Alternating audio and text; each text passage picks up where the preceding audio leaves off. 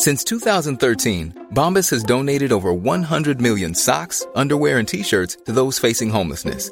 If we counted those on air, this ad would last over 1,157 days. But if we counted the time it takes to make a donation possible, it would take just a few clicks. Because every time you make a purchase, Bombas donates an item to someone who needs it. Go to bombas.com/ACAST and use code ACAST for 20% off your first purchase. That's bombas.com/ACAST, code ACAST.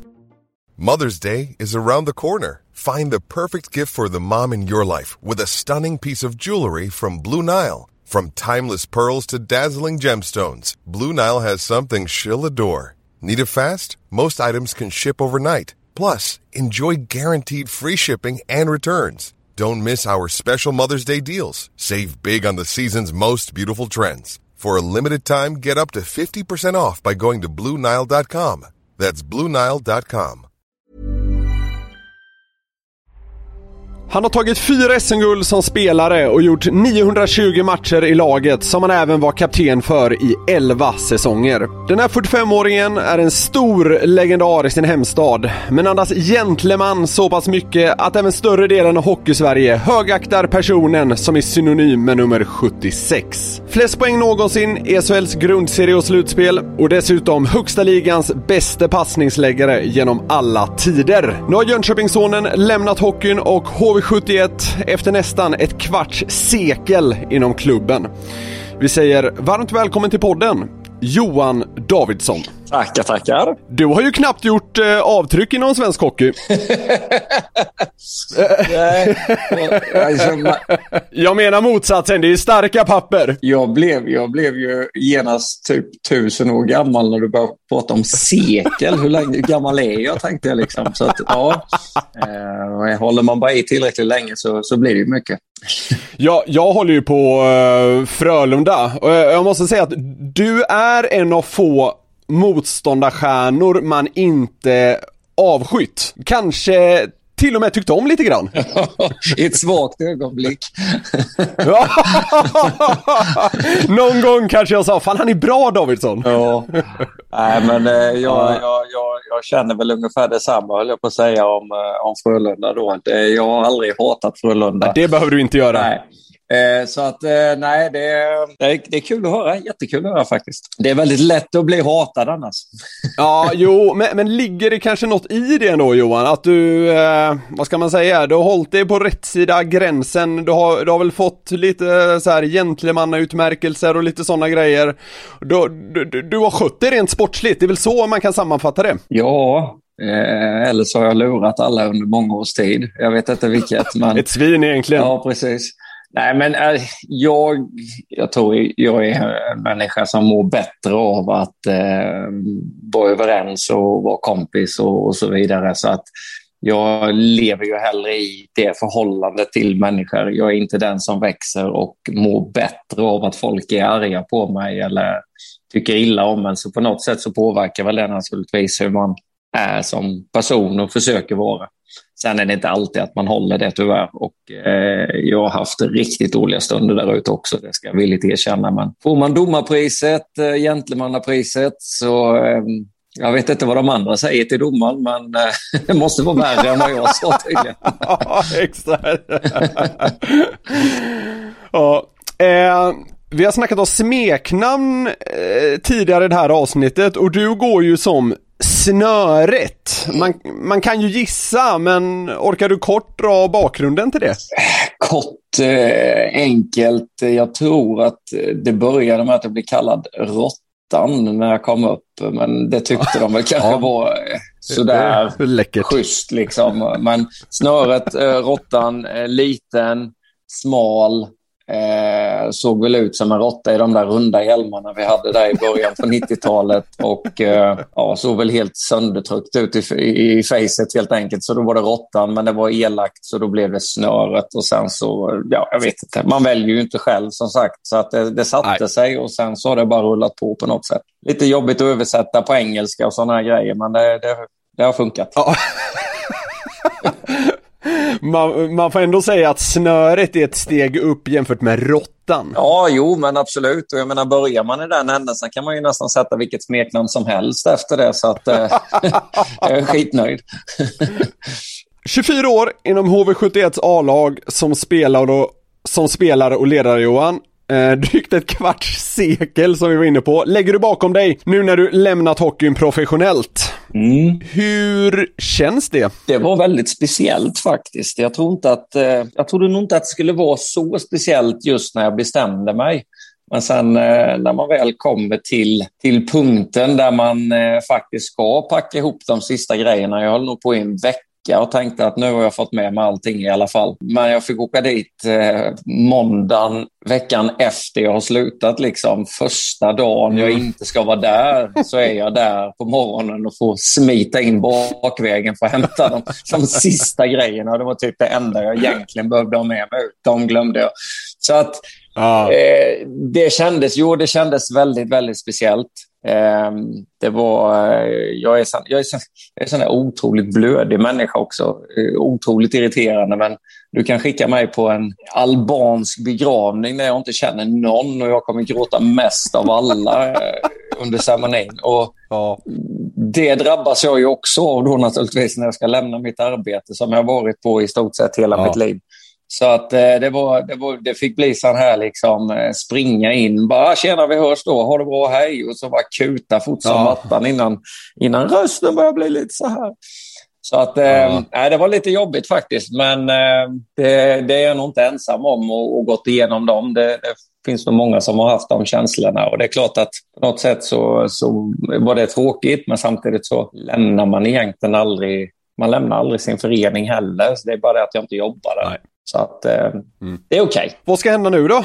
Vad mer än hockey kan du? Ja, det är det jag ska... Paddel har det ryktats om, vet jag. Men jag jobbar lite med paddel faktiskt.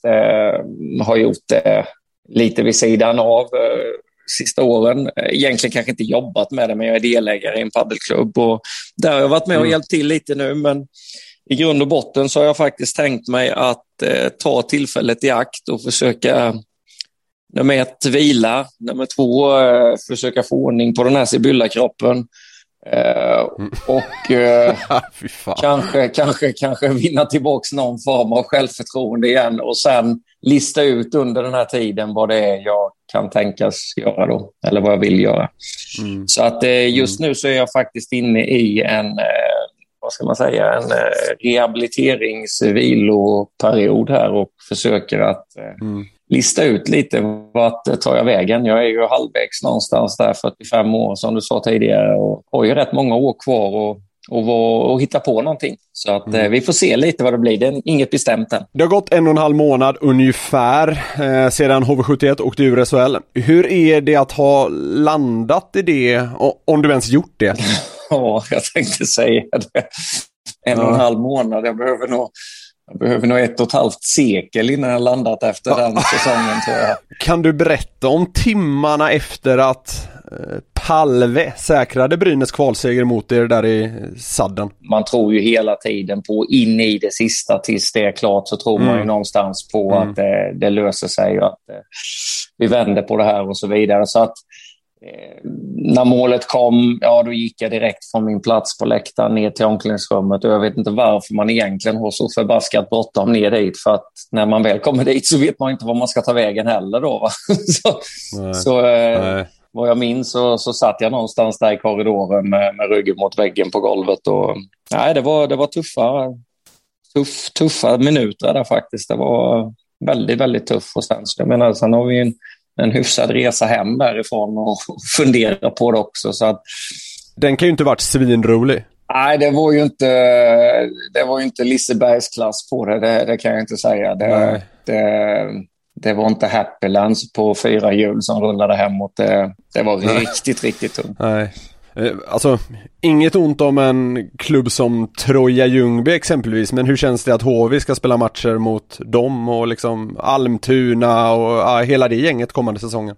För mig som egentligen då har växt upp med elitserien och SHL så känns det ju naturligtvis konstigt i vuxensammanhang. Men samtidigt så har jag ju gått hela vägen i HVs led och då har vi spelat mot de här lagen hela vägen. Och ska jag vara helt ärlig så är det ju någonstans en jäkla charm och rolig utmaning som kommer här nu, för att det blir ju nya lag vi möter. Nygamla om man får säga så då. Men, och sen blir det på något sätt, du möter förmodligen ett heltaggat lag varje gång. Det kommer liksom inte delas ut några gratispoäng överhuvudtaget för att slå HV, tror jag att de flesta av de allsvenska lagen är ganska sugna på. Så att det blir en utmaning, men det är också det som är spännande i det jobbet liksom, och anta den utmaningen. Jag tycker så här utifrån att det ändå verkar på något sätt andas en viss positivism runt klubben. Jag har sett att många har blivit medlemmar, sponsorer stannar, Hult bygger ett, för hockeyallsvenskan, ruskigt intressant lag. Alltså, det måste kännas kul att det inte har blivit någon form av begravningsstämning runt klubben som, det är klart att det var det där några dagar, men det känns inte riktigt som det har hållit i sig, om du förstår vad jag menar. Nej, men man har haft ganska lång tid på sig att processa det här, och det finns ett enormt hockeyintresse i närområdet och i Jönköping. Så att på något sätt så var det som att man bestämde sig ganska snabbt att nu vill jag vara med. Jag vill verkligen vara med och hjälpa, för att det här är inte okej, här ska vi inte vara. Och det är mäktigt att se alla sponsorer som kliver in trots pandemi och coronatider och verkligen ställer upp. Och fansen i övrigt då, det här med medlemskap som de var inne på, vi har väl 5-6 gånger mer än vad det har varit tidigare, så att exakt. Det är häftigt, det är väldigt häftigt att se. Ja, jag håller med dig. Lite roligare då, Johan. Ja. Sista SM-guldet du fick uppleva inom HV, i alla fall när du var aktiv där, var när ni tog hem säsongen 16-17. Ni vann den 7:e avgörande finalmatchen på hemmais i Sadden. Och då satt du ju där på läktaren som assisterande sportchef. Mest nyfiken är jag nästan på, hur var pausen mellan tredje perioden och förlängningen? Minns inte ett skit av den pausen. Jag ska vara helt ärlig. Ja, det är helt blankt. Nej, men alltså vi går ju ofta ner gick alltid ner i pauserna och var med i ledarrummet, och hade vi någon information så förde vi ju den vidare och så vidare. Men där har det gått liksom en hel säsong, det har gått ett helt slutspel, vi är i 7:e avgörande matchen och vi är på väg in i förlängning. Vad fan mer finns det att säga liksom? Ja. Och man är ju livrädd. Alltså du ska veta att det finns inga som är mer skrockfulla än hockeymänniskor i ett sånt läge. Liksom. Du är rädd att kliva fel någonstans eller säga någonting som är fel. Så är det du som är orsaken till att ni förlorade sen. Liksom. Så att det är bara smyga längs väggarna och hålla truten så mycket som möjligt. Liksom. Och Johan Hult var ju inte ensam, var ju inte ens där. Han var ju ute och gick hela det slutspelet i stort sett. Det är fantastiskt. Ja. Så det är väldigt svart faktiskt. Jag kommer inte ihåg någonting i stort sett. Man är så jädra fokuserad trots att man inte spelar och trots att man inte gör någon skillnad överhuvudtaget egentligen. Så är man så otroligt spänd. Nästan rädd för att välja fel bubbelvatten i pausen för att det kan påverka. Ja, det är ju kört om du tar fel smak på det liksom. Jag har tjatat sönder den här matchen i den här podden, men jag tycker att den var så jäkla episk, just att finalen gick till 7 matcher och det avgörs i Sadden. 1 mål ska avgöra hela säsongen. Jag kommer ihåg att det var tv-bilder där på när Kristoffer Törngren kvitterade till 1-1 i tredje perioden. Så kommer jag ihåg att hela Kinnarp, som det heter, då lyfter ju, men du bara sitter där och knyter näven på något sätt. Alltså, men det kändes som det fanns inte kraft för att jubla på något sätt, var nästan känslan.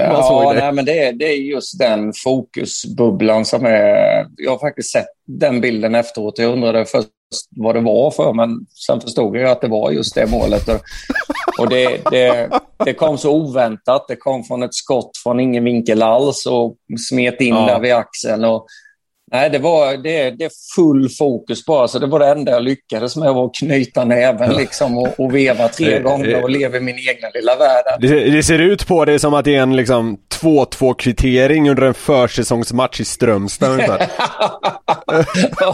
ja, men så taggad vet jag inte att du kan få mig till den matchen, men ja, man vet. Nej, jag förstår att det inte riktigt var så. Ja, men jag tyckte det var en så jäkla härlig bild på något sätt. För på sitt eget lilla sätt visade du där liksom hur sjuk anspänningen var i den här matchen. Men den var även som sagt som helt neutral var den så sjukt episk, den fighten tyckte jag. Ja, den var häftig. Väldigt häftig. Ja. Var det du som meddelade Hult eller som var ute på sin promenad under förlängningen? Nej, för fan, jag hade ju full på att springa. Jag vet inte vilket håll jag sprang åt knappt, men jag vet att jag körde high five med någon i korridoren, men jag ville väl ner så fort som möjligt då. Men när han... Jag vet inte om han hörde, för han var inte så långt ifrån ishallen, för han vågade inte gå för långt bort, men jag vet inte om han hörde på något sätt, för han vågade inte lyssna på matchen heller liksom, så att det är väldigt kul alltså, tycker jag. Ja, det är just att gå i den här ovissheten där ute. Jag fattar inte hur han löste det, för det var ju någon form av skrock. Jag måste göra mitt bästa för laget, och det är att jag går härifrån liksom. Det är så jävla härligt. Du lämnar ju nu efter 7 år som assisterande sportchef i HV. Under den här tiden har du givetvis fått vara med och fatta många svåra beslut. Ja. Hur var det att säga blankt nej till en sådan som kompisen Martin Törnberg? Otroligt jobbigt, naturligtvis. Samtidigt så lär man ju sig också att det ingår i jobbet, och det blir inte bättre av att dra på det på något sätt, eller att försöka förmildra saker och ting genom att blarra på om än det ena än det andra, och att få det att verka positivt. Det är liksom, man lindar inte in det, utan man tar det ganska rakt och ärligt och gör det så bra man bara kan. Det kan aldrig bli bra, men man kan göra det så bra man kan i alla fall. Men hur har det varit att följa, om vi tar Martin som ett exempel då, han har ju varit ganska öppen i media med att han var rejält jäkla besviken. Hur är det att följa en sån grej? Jag bara förutsätter att ni är vänner, men ni har i alla fall tillhört samma klubb i många år. Jag har absolut inga problem med Martin, för Martin är underbar och vi har spelat i 100 år ihop också. Va? Så att, nej, men det är ju, och jag delade ju känslorna med honom, och jag vet ju själv hur det är att vara i den situationen där man inte är önskvärd på samma sätt, för det är ju den känslan du får, att nej, de tycker inte om mig längre, eller jag är för dålig, eller de tycker inte jag är tillräckligt bra och så vidare. Och det är ju ganska rått i idrotten. Det är ganska avskalat. Så länge du spelar och så länge du är duktig, så du kan ju få världens bästa treatment. Det är lite som det är borta i USA. Jag menar, så länge du spelar bra och presterar bra, så kan du ju i stort sett parkera din bil var du vill utanför. Men den dagen du inte sätter passningarna längre, då är fan ingen bil kvar när du kommer ut efter matchen liksom. Så det är ju väldigt rått och brutalt, och man tycker ju ofta i alla fall då att efter lång och trogen tjänst så lite till och så vidare, men så fungerar det ju inte. I mitt fall så var det en läkare som sa till mig att nu kan vi inte göra mer liksom. Och i Martins fall så var det sportcheferna som pratade med honom, och jag minns när jag fick beskedet att jag kom ju knappt ur sängen dagen efter. Det var liksom, det var ju end of life, kändes det som. Vad gör jag nu liksom? Jag är ju Johan Davidsson, hockeyspelaren, och när jag inte är hockeyspelaren, vem är jag då liksom, och sådär. Så att det kan vara extremt jobbigt och tufft, och det är ju många som har bevisligen haft problem med det. Men i Martins fall så slutade det ju jättelyckligt med att han hittar ju tillbaka och är hel i kroppen och kan spela hockey, och har gjort det fantastiskt i Dalen den gångna säsongen. Då, så att, Jättekul. Vi hade faktiskt med Martin i podden för det var några månader sedan. Han berättade rätt sköna grejer om att det åker runt folk där i division 1 och kallar honom usel och sådär. Du är så jävla dålig, får han höra från liksom spelarna i Grums. Kolla meritlistan, håll käften nu. Jo, men så är det. Jag menar, han är ju inte... Det är underbart. Han är ju inte junior heller längre, så jag kan bara tänka mig vad han får utstå för kommentarer där ute. Jag menar, hur kul tycker inte de det är på grabbfesten sen och säga vad de har sagt till Martin Törnberg liksom. Så att, jag kan tänka mig det. Att han får nog höra en hel del. Ja. Men jag tror han löser det. Ja då, det lät så. Ja. Till din egen spelarkarriär då, Johan. Och vi ska faktiskt börja i Finland. Det här tycker jag är jäkla kul. Du vann ju guld med Helsingfors säsongen 97-98 innan du åkte över till Nordamerika. Ja. Alltså, Olli Jokinen, Jarkko Rutto, Brian Rafalski, Kimmo Timonen, Jere Karalahti. Det är några av dina lagkamrater i året. Ja. Det låter ju dels helt sjukt och dels som ett gäng riktiga individualister. Ja, hur var det här? Det är det absolut sjukaste laget jag har spelat i, tror jag. Är det jag kan tänka mig? Ja, i nästan alla kategorier. Vi har alltså en headcoach som är lugn, taktiker, men kan inte ett ord engelska. Vi har en assisterande coach som är, kan jag lägga fram det milt, en ganska hetsig personlighet, om man säger så. Okej, då förstår jag ungefär vad du menar. Ja. Som kunde lite engelska och gärna utmanade oss både fysiskt och mentalt. Det är ledarteamet i kombination med 100% individualister. Jag tyckte jag var ego. Ja. Jag var outstanding, den största lagspelaren vi hade i det laget.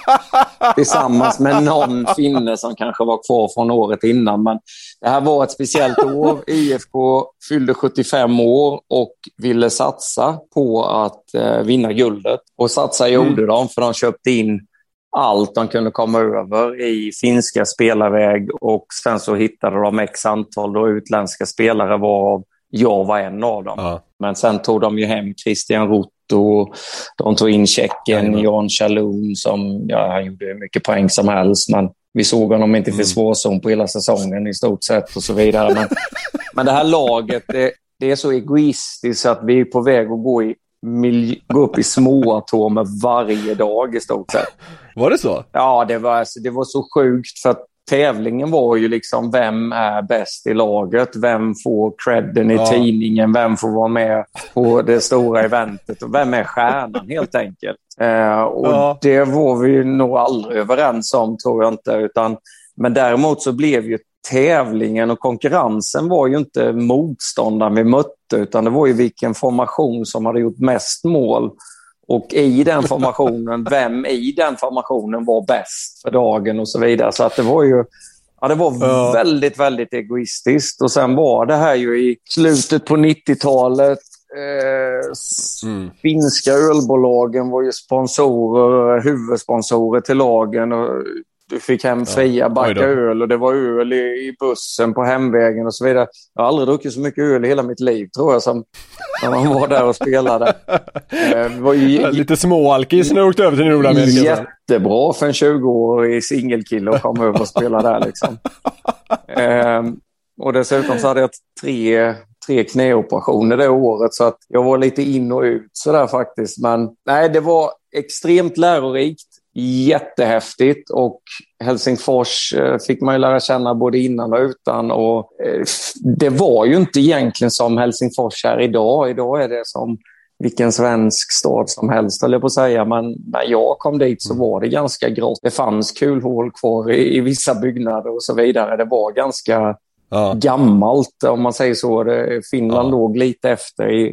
Idag är det ju inte det, men då var det ganska långt efter, och det var lite svårt med språket. För de som inte pratade finlandssvenska då, så var man ju helt körd. För finskan var ju 0% chans att kommunicera med. Och engelskan funkade ju inte jättebra om de var äldre än 25 år gamla typ liksom. Så när jag försökte köpa falukorv i matbutiken av en gammal tant, det gick inget bra. Och sen visade det sig flera månader senare, efter att ha försökt med samma tant flera gånger. Du vet när man är 20 bast och singel, jag kunde ju bara köttbullar och falukorv liksom, och makaroner.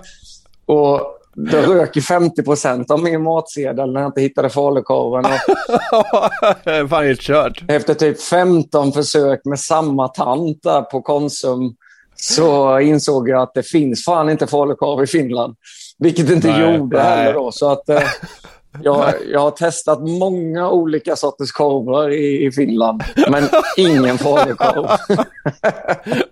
Det är kanske det du ska sadla om till nu. Finsk korvspecialist. Ja, det är inte alls omöjligt faktiskt. Nej, men det måste varit en jobbig polett som trillade ner där. Fan, det finns inte falukorv. Ja, det var jättejobbigt. Jag hade ju skämt ut mig som en hund där i matbutiken flera gånger. Och gått hem och läst på några glosor och försökte komma tillbaka liksom, och förklara att det är inte den här korven och inte den korven, utan jag vill ha falukorv.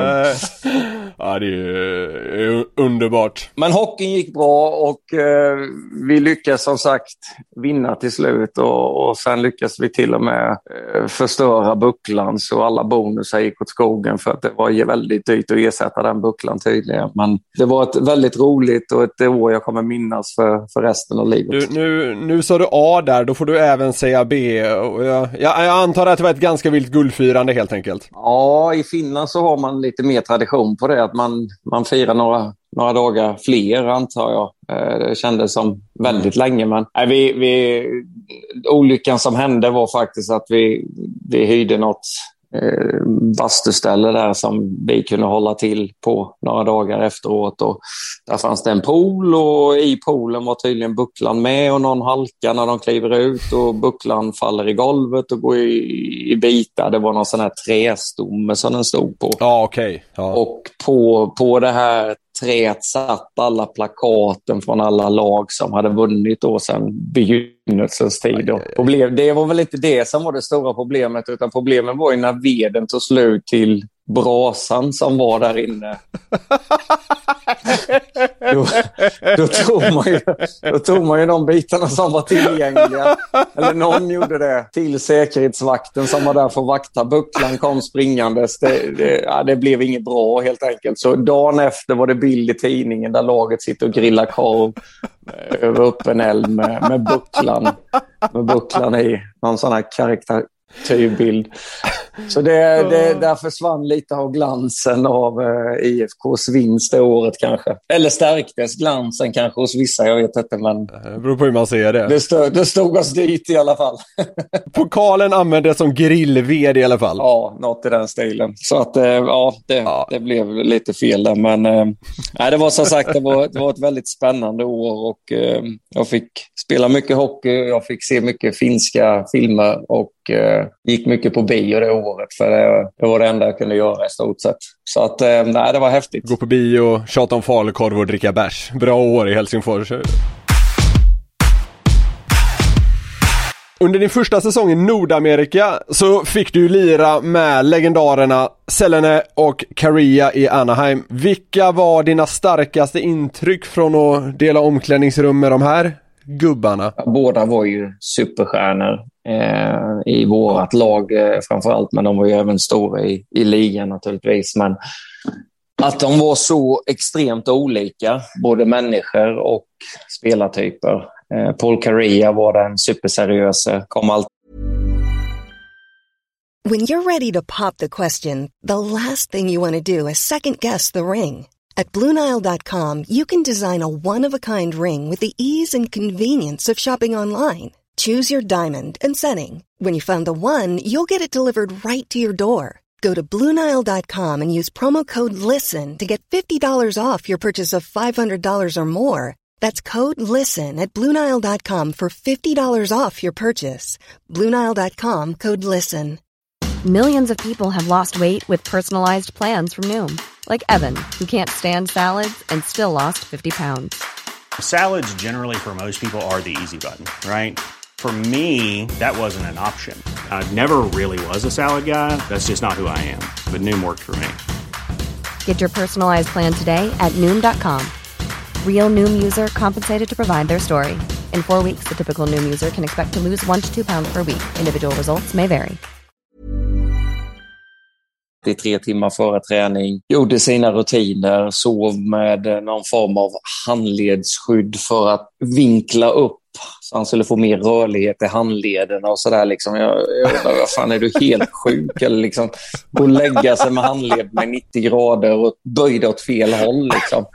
Men det var, det är otroligt. Ja, men det var liksom, och det var hans väg och det var stretching och övningar som jag aldrig har sett tidigare liksom, som han gjorde, och det gick liksom inte att haka på honom. Jag lyckades inte ens, jag försökte stjäla hans parkeringsplatser utanför träningsarenan under ett helt år, men det gick inte att komma för honom liksom. Han kände som han sov i den där ishallen. Så superseriös i alla avseenden. Ja. Och så har du motsatsen, Teemu Selänne, som aldrig började ta på sig hockeyutrustningen förrän när det var 5 minuter kvar till match. Liksom. Då började han slänga på sig grejerna och de hängde på 3/4 liksom, och sen ut där. Och sen kunde han visserligen kanske se osynlig ut under lång stund, men sen blixtrade han till och så när matchen är slut så har han gjort 2 mål och en assist lik förbannat. Liksom. Och man undrar, hur fan gick det till? Ja. En klassisk råtalang som bara naturligtvis tränar hårt också, men han var en råtalang och den andra var en träningsprodukt liksom. Så det var 2 ytterligheter man fick lära känna där då. Och sen vi andra legosoldater som sliter som gör och inte är i närheten av att nå de resultaten liksom. Det känns bara jävligt orättvist.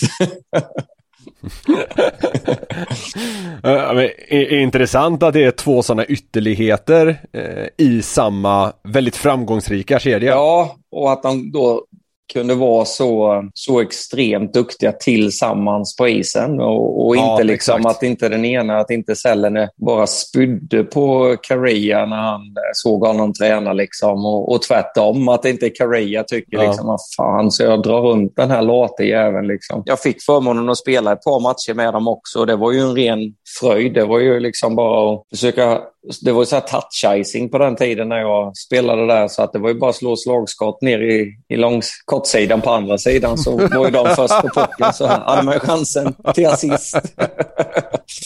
Jag fick faktiskt en sån assist en gång när jag bara rensade ur zon och så studsade den i sargen och ut igen, och vem kommer där? Jo, där kom Selänne och bredvid honom kom Kariya, så han bara tog pucken, passade över till Kariya, pang, mål, och där nere stod jag och drog i tröjan liksom på en andras. Så det var lyxigt. Men sen å andra sidan så när inte poängen trillade in så var det inte så svårt att lista ut vem som skulle ryka från formationen, om man säger så. Det var inte så att Craig Hartsburg satt där på kontoret och undrade om jag ska ta Davidsson eller Kariya och sätta på bänken nästa match. Men det måste ju, för dig som rookie där borta i NHL, måste det ju känts jävligt speciellt att få åka ut och lira med 2 sådana redan etablerade superstjärnor. Ja, det var det ju. Men man är ju nervös och det sjunger om det, och man är ju, då hade jag väl kommit in i det lite, men jag fick ju vara kvar redan första året, vilket jag inte riktigt hade räknat med, och så började jag i andra formationen, hoppade lite mellan andra och tredje, och sen helt plötsligt var det någon skada och så fick jag hoppa in och spela med de här 2, men det gick okej, för på andra sidan att stå där nationalsången och så vidare, och så på andra sidan var det Rangers och då spelade Gretzky där. Och då blev helt plötsligt mina vingar nästan storleken mindre än vad han var liksom. Och det enda jag kunde fokusera var på att är det en tekning i livet jag ska vinna, så är det den här liksom. Jag tror inte jag såg pucken ens i tekningen, och det var inte för att han var så jävla bra, det var för att jag var så jävla kass liksom. Han var ju 100 år när han ställde upp med tekningen mot mig, men fan, jag torskade den klockrent, och det är väl den tekningen jag ångrar mest i hela livet liksom. Kunde du inte tagit den åtminstone? Står där med hakan i isen och ska teka, det låter inte optimalt. Nej, verkligen inte. Nej. Visst var det så att du fyllde år väldigt ofta på den här tiden? Hur fan har du fått reda på det? Ja, det är väl den där jävla goldtuppen som jo, det gjorde jag. Det var var ett stående... Det var ganska...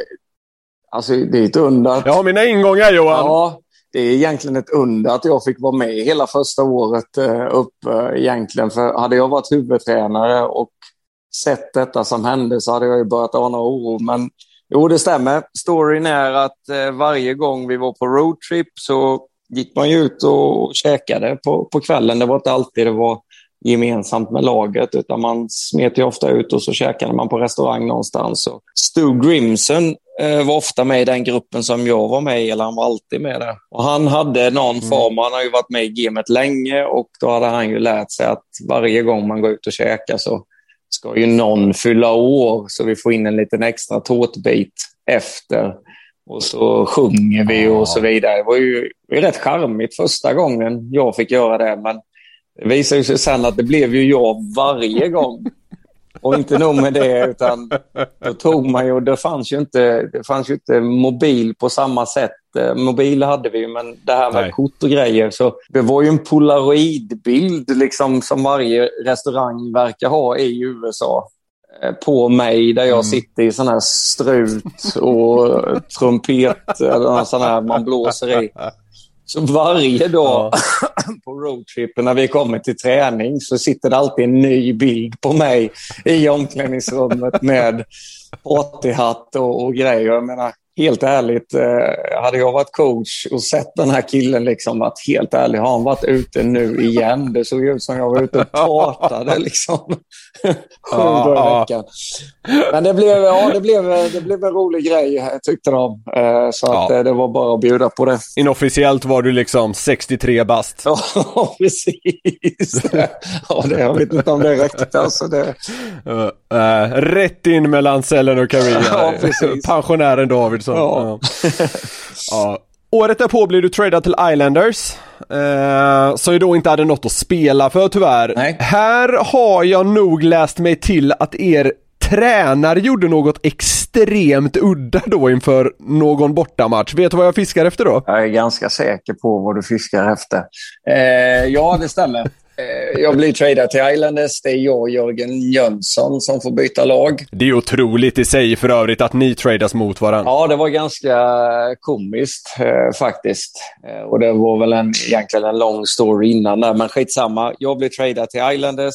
Jag har kanske spelat 2 eller 3 matcher. Och vi möter Pittsburgh hemma och får torsk 7-1, tror jag. Direkt efter matchen så åker vi buss till flygplatsen, för vi ska till Toronto dagen efter och spela. Och när vi kommer fram till hotellet så ställer sig headcoach i lobbyn och säger alla upp på mitt rum. Och alla bara, herregud, nu är det kört liksom. Torskat 7-1. Ja, utskällning på ja, vi kände ju att det här blir inte roligt liksom. Det är då man börjar liksom kolla runt omkring sig och hoppas att det är någon som gjort en sämre match än en själv, så att det är han som fokus ligger på liksom. Men när vi kliver in där på rummet, och jag är ju som sagt helt grön. Jag har inte en aning liksom hur funkar det här i Islanders, så är den här coachen. Jag har inte bytt 2 ord med honom sedan jag har kommit dit liksom. Så. Nej. Men på det här rummet så är det helt fullt med ölbackar. Och orden är ju mer eller mindre, ingen lämnar rummet förrän ölen är slut liksom. Och där någonstans var jag ju glad att jag hade ett år i Finland innan liksom, så att jag så jag överlevde den utmaningen liksom. Jävla bra på det där. Faktiskt. Och dagen efter så mötte vi Toronto. Jag tror vi spelade 4-4. Jag spelade dock inte den matchen, utan vi spelade i gamla Toronto Make Believe Garden. Och jag satt, kan man säga, i publiken nästan. Jag satt i utrustning, men precis när matchen började så var jag tvungen att resa på mig, för då kom den med korv, cola, popcorn. Och han skulle tydligen sitta bredvid mig där, så vi satt och delade popcorn i en period. Och sen så gjorde jag något byte i slutet på matchen, men ja, det var också ett sånt där... Praktbakis. Ja, inte så farligt ändå faktiskt. Men det var en sån här konstig upplevelse att här är jag och spelar i världens bästa hockeyliga, och det här känns ju kanske lite annorlunda. Så att det var, men det är också lite, det var lite den här gamla gamla skolan just i USA. Det var väldigt mycket piska. Men sen ibland så kunde de vända på det och köra tvärt emot. Liksom, att nu kan vi inte piska mer, utan nu testar vi något annat. Och då var det inte alls omöjligt att man låstes in i ett rum liksom, och så skulle luften rensas. Satt ni där hela laget då? Niklas Andersson och Zdeno Chara, hängde de på där liksom? De var ju också med i det laget. Ja, det så vitt jag minns så var de med där. Tjevkavski och Jokinen var ju där då också. Det var ju heller inget bra alltså, återförenas med Jokinen igen så snart efter vi hade spelat i Finland. Just det. Men vi hade extremt roligt och Olli var väl också i och för sig en ganska lite rolig sidohistoria där, för efter 3 veckor så kom tredje coachen fram till mig och sa: Johan, vad är förhållandet mellan dig och Olli?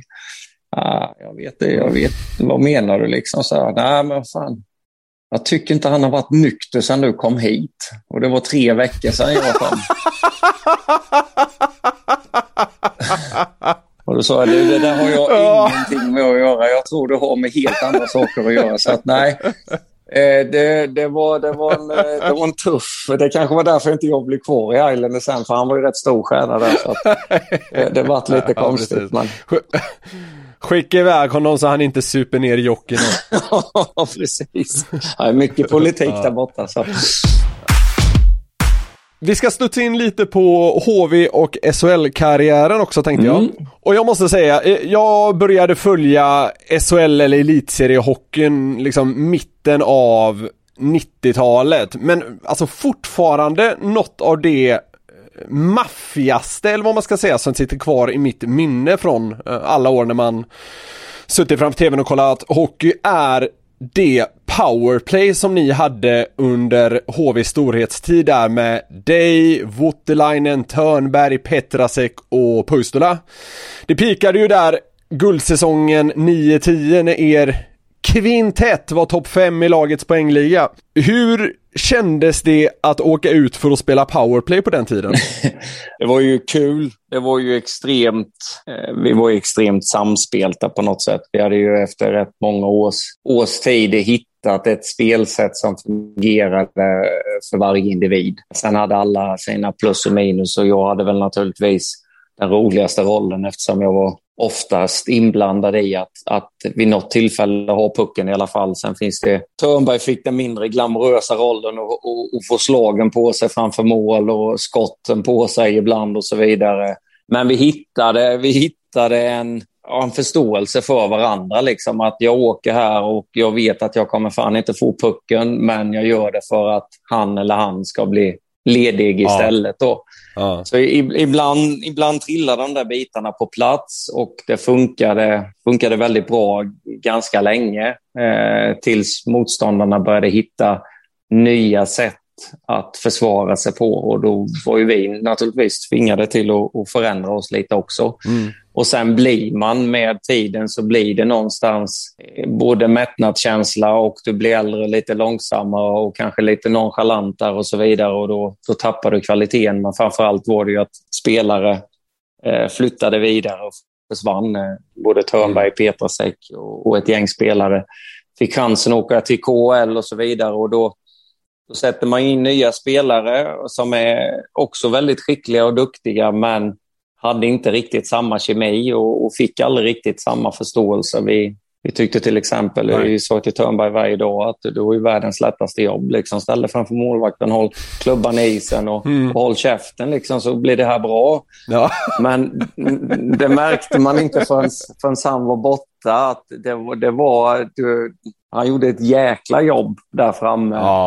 Det är sådana här små detaljer då, som gör den stora skillnaden i slutändan. Så att, varje kille var extremt duktiga på det de gjorde. Voutilainen som stod där i slottet, Det är skönt att kunna passa pucken till någon som kan skjuta på fladderpassningar, och även om den är i knähöjd så sköt han ändå. Liksom. Han är värd. Fy fan vad du tar ner dig själv, alltså, det är helt sjukt. Han hade ett extremt stort blad, så det såg så jävla bra ut liksom, för han kunde skjuta på allt. Pizzaspade. Ja, typ så. Så att nej, det är superhäftigt att få uppleva. Och jag höll ju på rätt många år till efter det, men fick det aldrig till att bli detsamma. Sen beror det naturligtvis på sig själv också, men det var en härlig kemi att veta och gå ut att vi kommer ha chansen att göra mål här. Det var liksom känslan man hade. Ja, det var ett jäkla maskineri. Jag har alltid varit svag för de här stenhårda backskotten, och det var ju inte på så vis.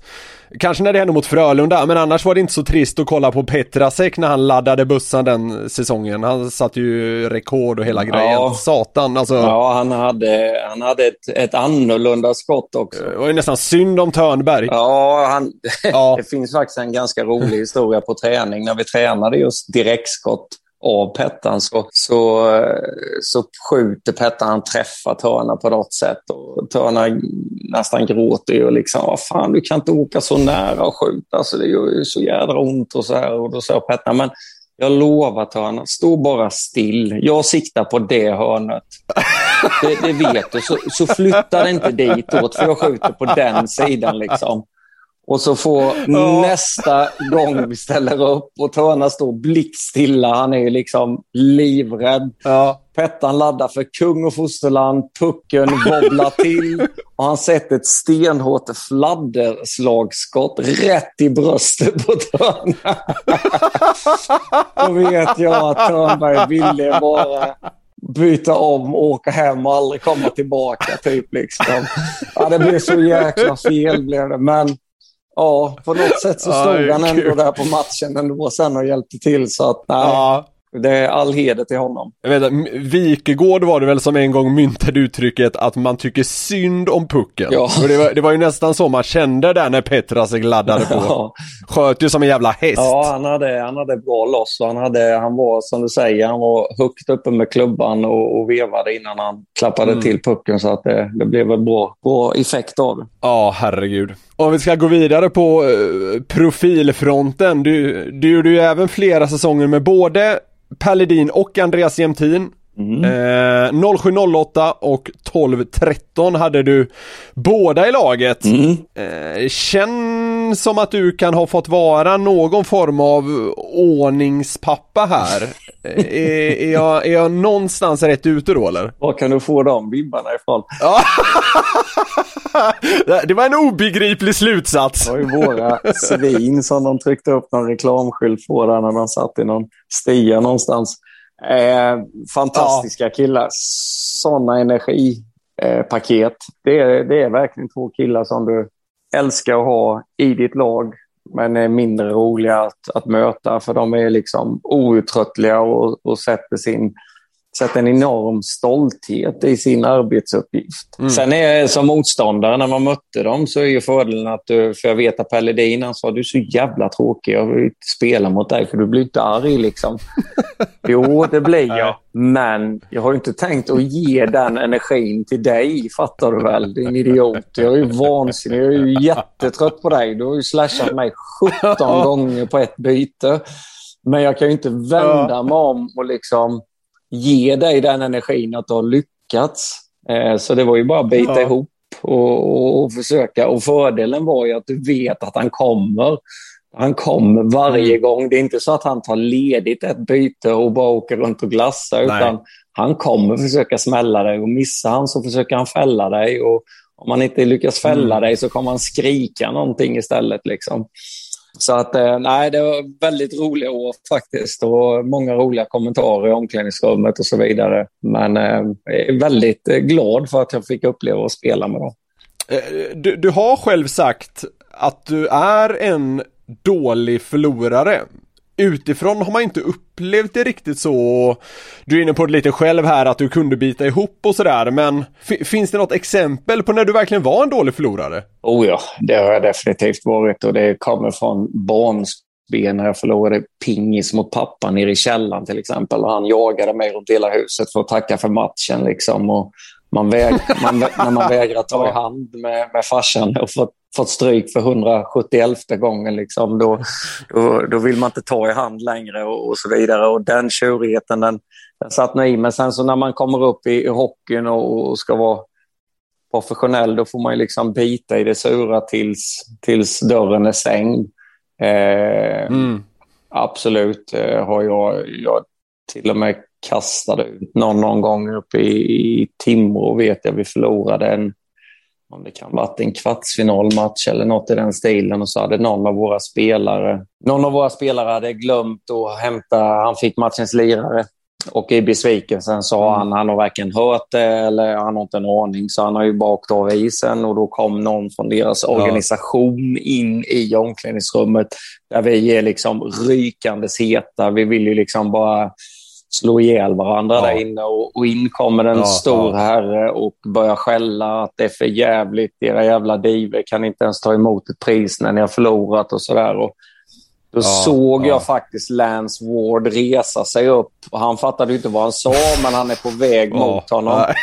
Och då har jag 2 alternativ. Det är att antingen så låtsas jag som att det regnar, eller så får jag ta honom innan. Det kan ju, det är ju inte bra för mig, men det kommer sluta värre om det är Lance som tar honom. Så att jag tog den där gubben och mer eller mindre kastade ut honom och föll över honom, och då hade journalisterna börjat samlas där utanför omklädningsrummet, och ut kom jag och den här välväxte herren liggandes på varandra genom dörren.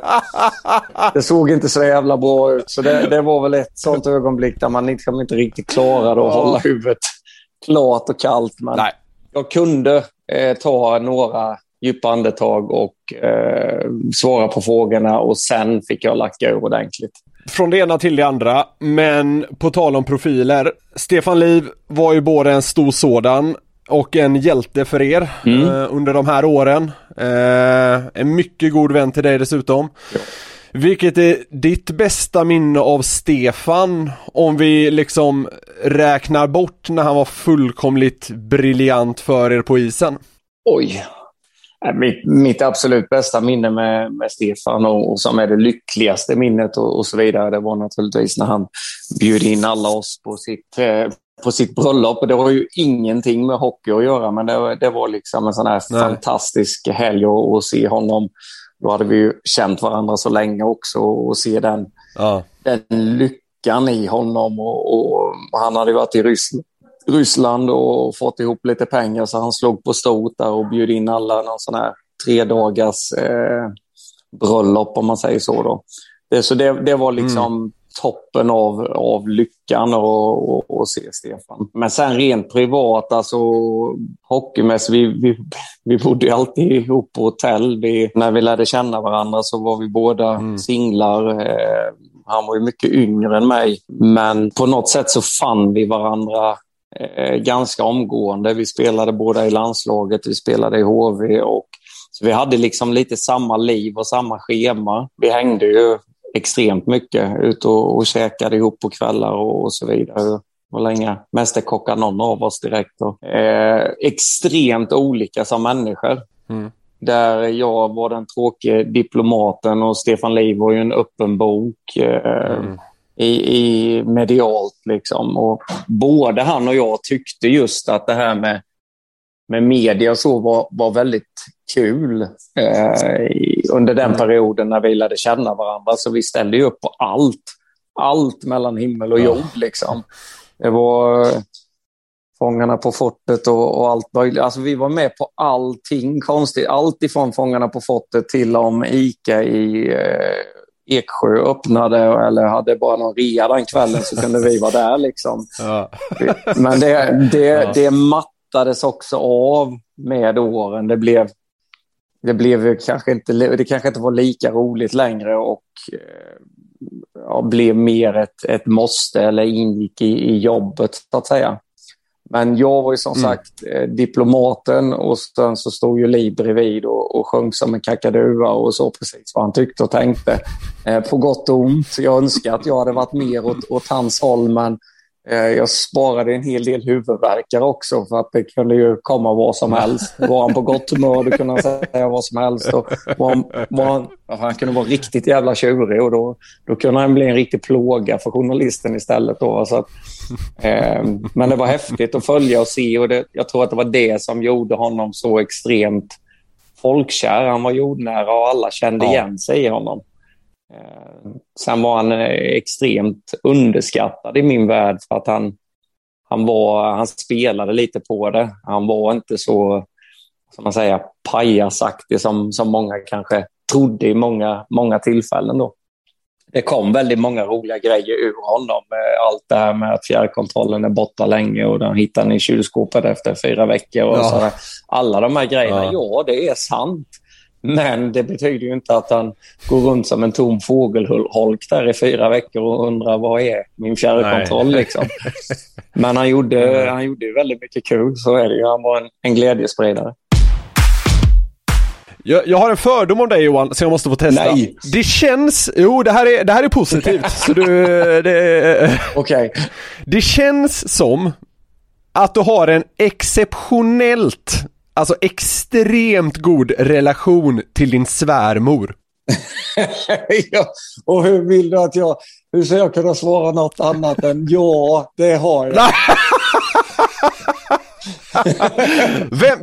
Vem pratar hon mest i telefon? Med din fru eller med dig? Ja, det är med mig. Ja, det är så, eller hur? Nej, det är det nog inte egentligen. Men ja, det blir det nog. Men det är ju för att min fru är så extremt dålig på att svara i telefon. Ja, men du, den tar jag fan ändå poäng på. För det där är ju ovanligt. Men, jag är ju något på spåren, det får du ge mig. Ja, jag är bara rädd för vad det är du är ute efter här nu. Alltså, ja. Nej, du behöver inte oroa dig för någonting. Det är precis det jag säger att det är. Du känns ju som, man pratar ju om det här med svärmors dröm och hela den biten. Ja, du menar så. Och det...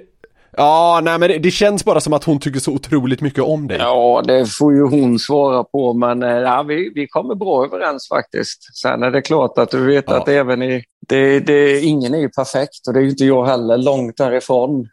Så att hon misstänker väl nog att det ligger en hund begraven någonstans som man inte har riktigt visat än. Men är det så? Det vet jag inte. Ja. Du får ringa och fråga Lilian. Det är liksom...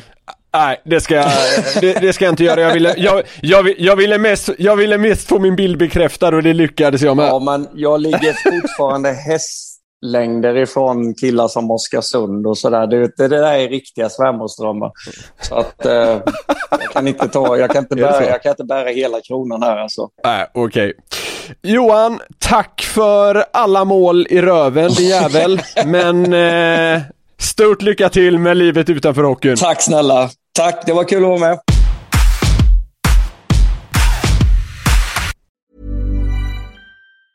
A lot can happen in the next 3 years. Like a chatbot may be your new best friend. But what won't change? Needing health insurance. United Healthcare Tri-Term Medical Plans are available for these changing times. Underwritten by Golden Rule Insurance Company, they offer budget-friendly, flexible coverage for people who are in between jobs or missed open enrollment. The plans last nearly 3 years in some states, with access to a nationwide network of doctors and hospitals. So for whatever tomorrow brings, United Healthcare Tri-Term Medical Plans may be for you. Learn more at uh1.com. Hey, it's Paige DeSorbo from Giggly Squad. High quality fashion without the price tag. Say hello to Quince. I'm snagging high-end essentials like cozy cashmere sweaters, sleek leather jackets, fine jewelry, and so much more. With Quince being 50 to 80% less than similar brands. And they partner with factories that prioritize safe, ethical, and responsible manufacturing. I love that. Luxury quality within reach. Go to quince.com/style to get free shipping and 365-day returns on your next order. Quince.com/style.